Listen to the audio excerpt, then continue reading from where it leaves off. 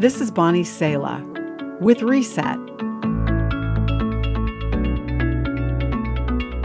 Dr. Helen Roseveare was down at the brick kiln training a team of African workers to make bricks when a nurse came and said she was needed for an emergency surgery.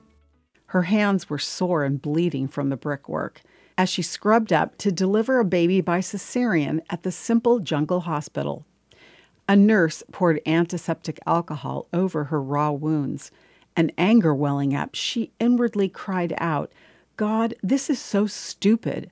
I wanted to be a doctor to help people. Why can't you send somebody else to the Congo to do the building?" Later, as she joined the African team who ran the hospital with her for their weekly prayer meeting, she asked them to pray for her anger at the way God was doing things. Dr. Roseveare, one replied, "Don't you realize that when you're being a doctor, with the white coat on and the stethoscope around your neck, we're scared of you. But when you're down at the brick kiln talking with us in our tribal language, and your hands are sore and bleeding like ours are, that's when we listen to you, telling about the love of Jesus." Dear children, says the Bible, let's not merely say that we love each other.